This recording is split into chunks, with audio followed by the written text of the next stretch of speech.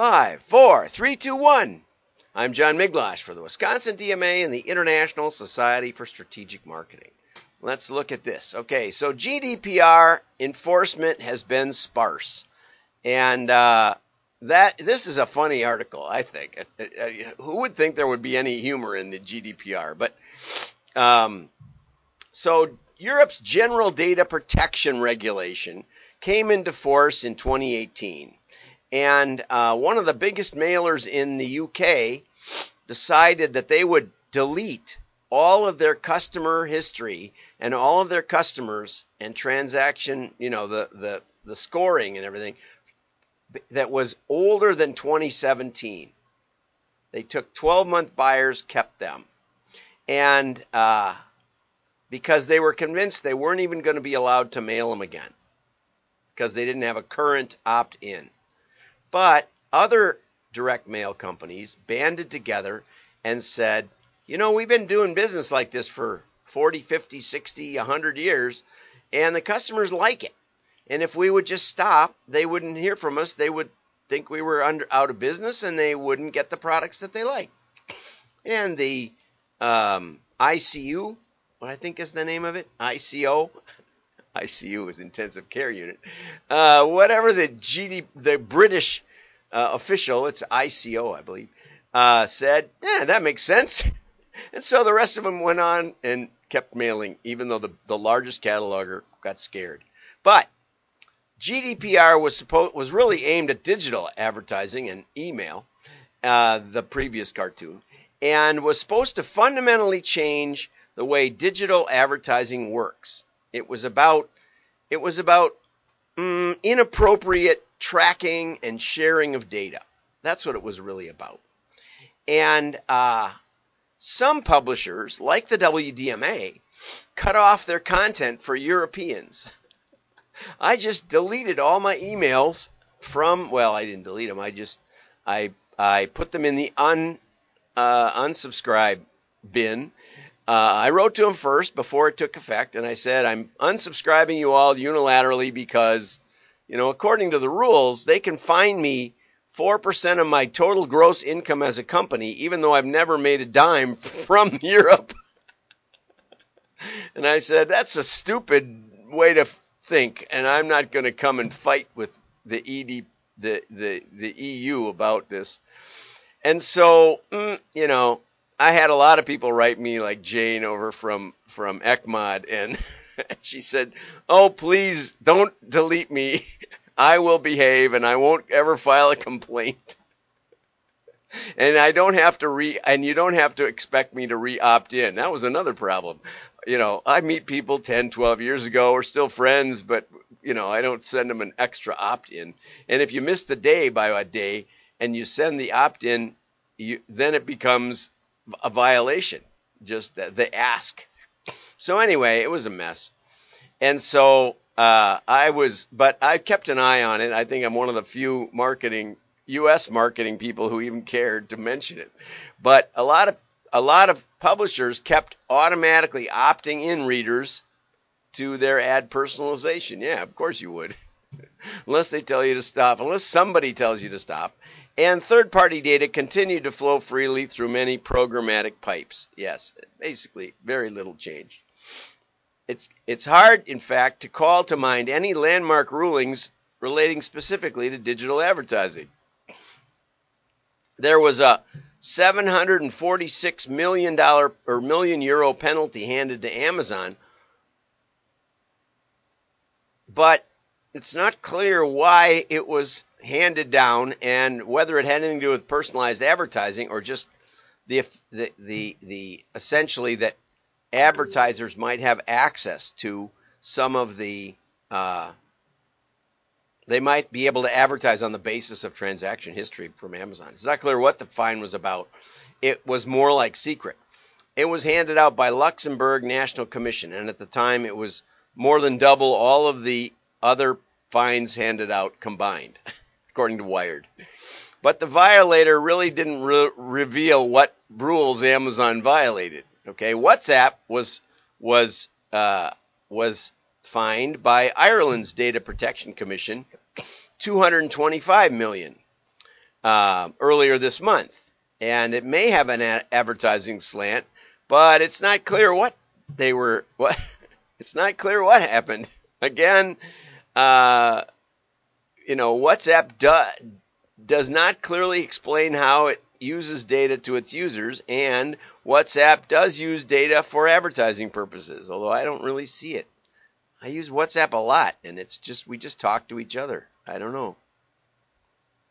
Don't know how they do it. Maybe they give it to Facebook, and then they'll know that I'm sending pictures to or watching pictures of my grandchildren. I have no idea. I actually took time last night to watch. I turned off my premium subscription to YouTube, which my daughter gives me, and I watched the ads, and they're very, very unpersonalized. Very little connection. Some connection to what I'm watching, but very little connection to me. So anyway, personalization is overstated at best. Anyway, the biggest digital advertising fine you could find maybe was 50 million against Google, because they don't give their users enough information about how their data is used. They don't get proper consent, and it's hard to opt out. That's the three things. But 50 million is like what? An hour's worth of revenue for Google or something? But it was a significant symbol. Okay, well, it turns out that the way GDPR is set up is that you come under the Data Protection Authority in whichever EU state their headquarters are based. And because of tax purposes, countries like to go to Ireland or Luxembourg. So get this. So Ireland and Luxembourg advertise that they are corporation friendly. Low corporate taxes, we'll be nice to you, we won't bug you. And oh, by the way, we'll also be the police for GDPR. So we'll kind of leave you alone also. And so they get all the companies. How cool is that? So anyway, the European Parliament this year passed a motion about the lack of enforcement in Ireland and Luxembourg. And so they sanctioned a few companies, but they really didn't tell anybody why. And so that's the state of the EU. So now in reaction to that, a couple of members of the EU Parliament have proposed rules that say you can't personalize advertising at all.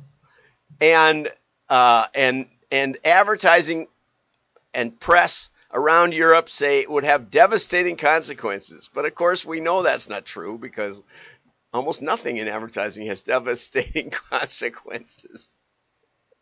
But, especially for small businesses, small and medium-sized enterprises. Yeah, well, the nice thing about small enterprises is they usually market to their geography. So they can use a newspaper ad, they can use a billboard along the highway coming into town. They have to advertise to darn near everybody. And they can shake your hand when you come in the door. I'll never forget buying a suit with my dad, my very first suit. And we went into Snyder's Menswear. And Mr. Snyder said hello to my dad, and my dad introduced me, and I bought suits there for quite a long time until they went under. But that's the kind of personalization that small and medium-sized businesses have. Anyway, this was just a proposal from a couple of crazies, but it just shows you that advertising is always in the crosshairs, not just junk mail. So that said, now we're going to talk how to drive better direct mail performance. Okay? And this is from Summer Gould. I actually talked to Summer on the phone, and we've got an interview scheduled for next week. I had the calendar a little messed up. And so she's going to have a chance to defend herself on what I say about her article. So the first thing I was interested in, I'm getting dings here, and I don't know where they're coming from. But anyway, it's probably WhatsApp telling me I shouldn't talk about them. Direct mail has gone through drastic changes. And I was trying to think of any. I thought of order forms, key codes, fax numbers, return envelopes, and prospecting. But having said that, I started thinking, well, wait a minute. The seed catalogs still have order forms. We maybe have morphed key codes a little bit.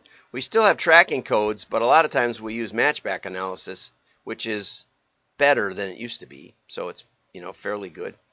My MasterCard bill has a return envelope. A lot of them, they don't pre-stamp them anymore, and maybe that's changed. They used to pay the return address or the return postage.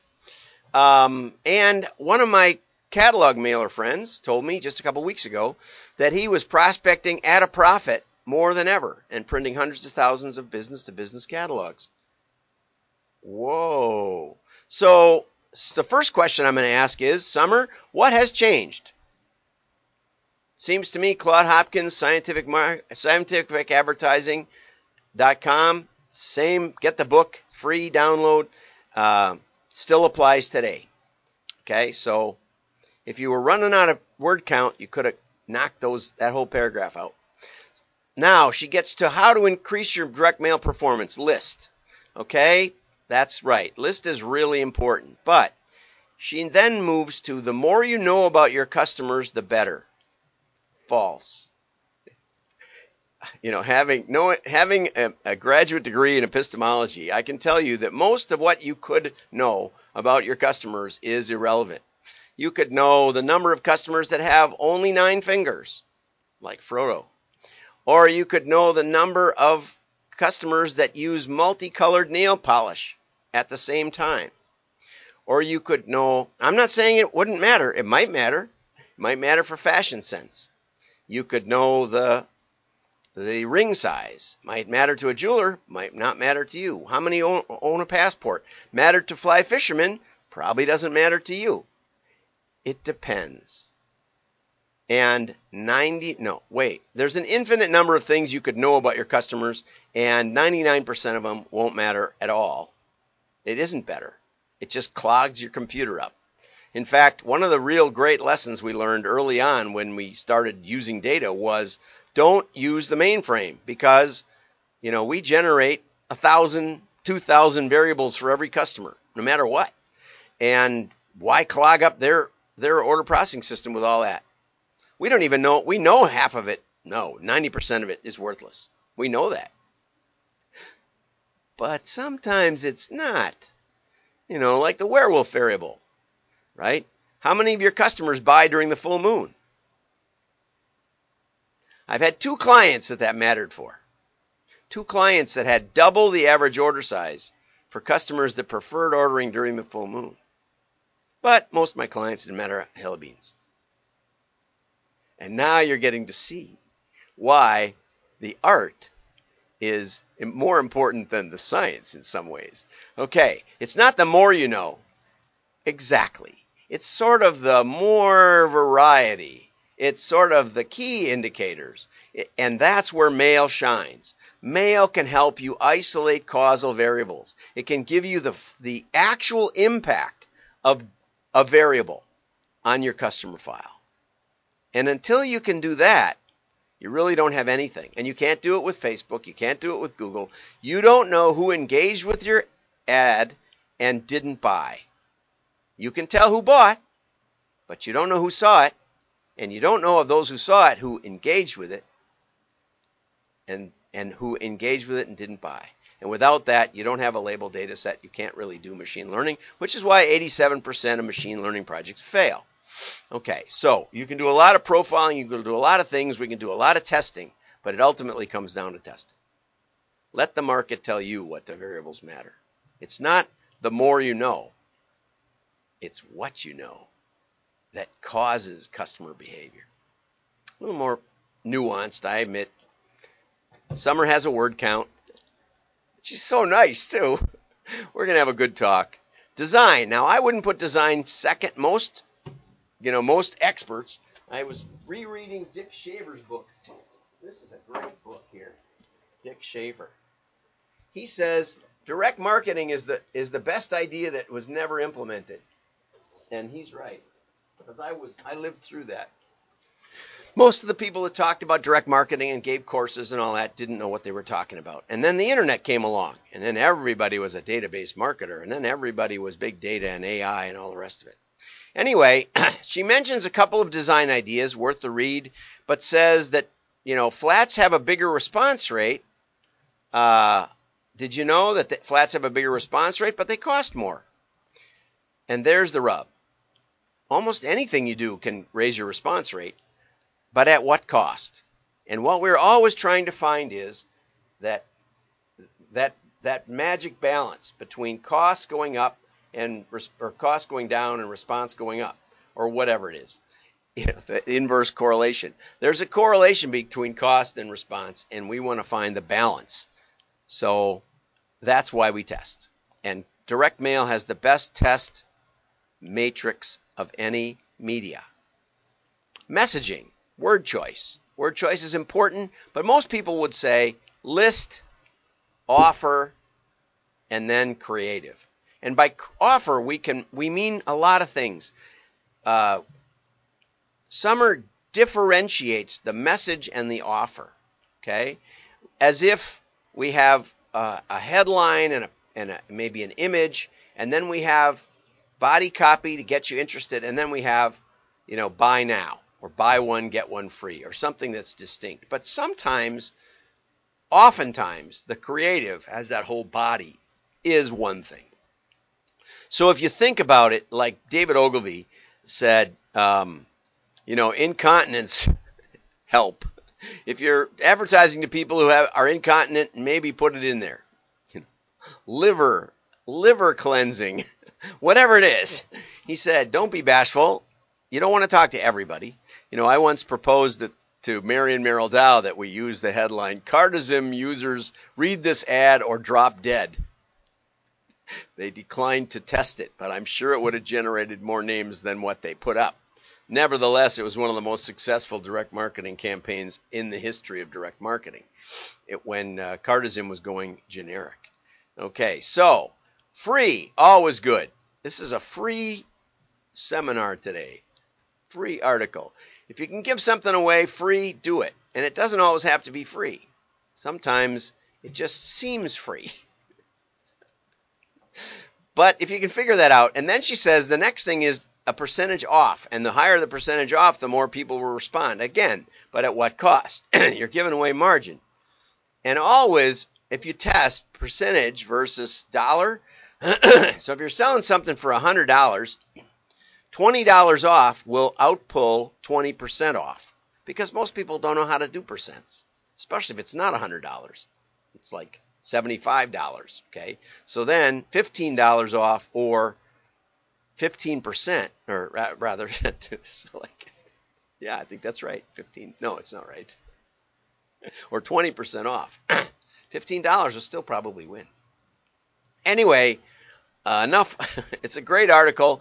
As you know, we're going to be talking to Summer next week, and when that airs, I'm not sure. But check out Summer if you're doing direct mail for sure, because she does have lots of years and lots of experience, and I'm sure it isn't all in this article.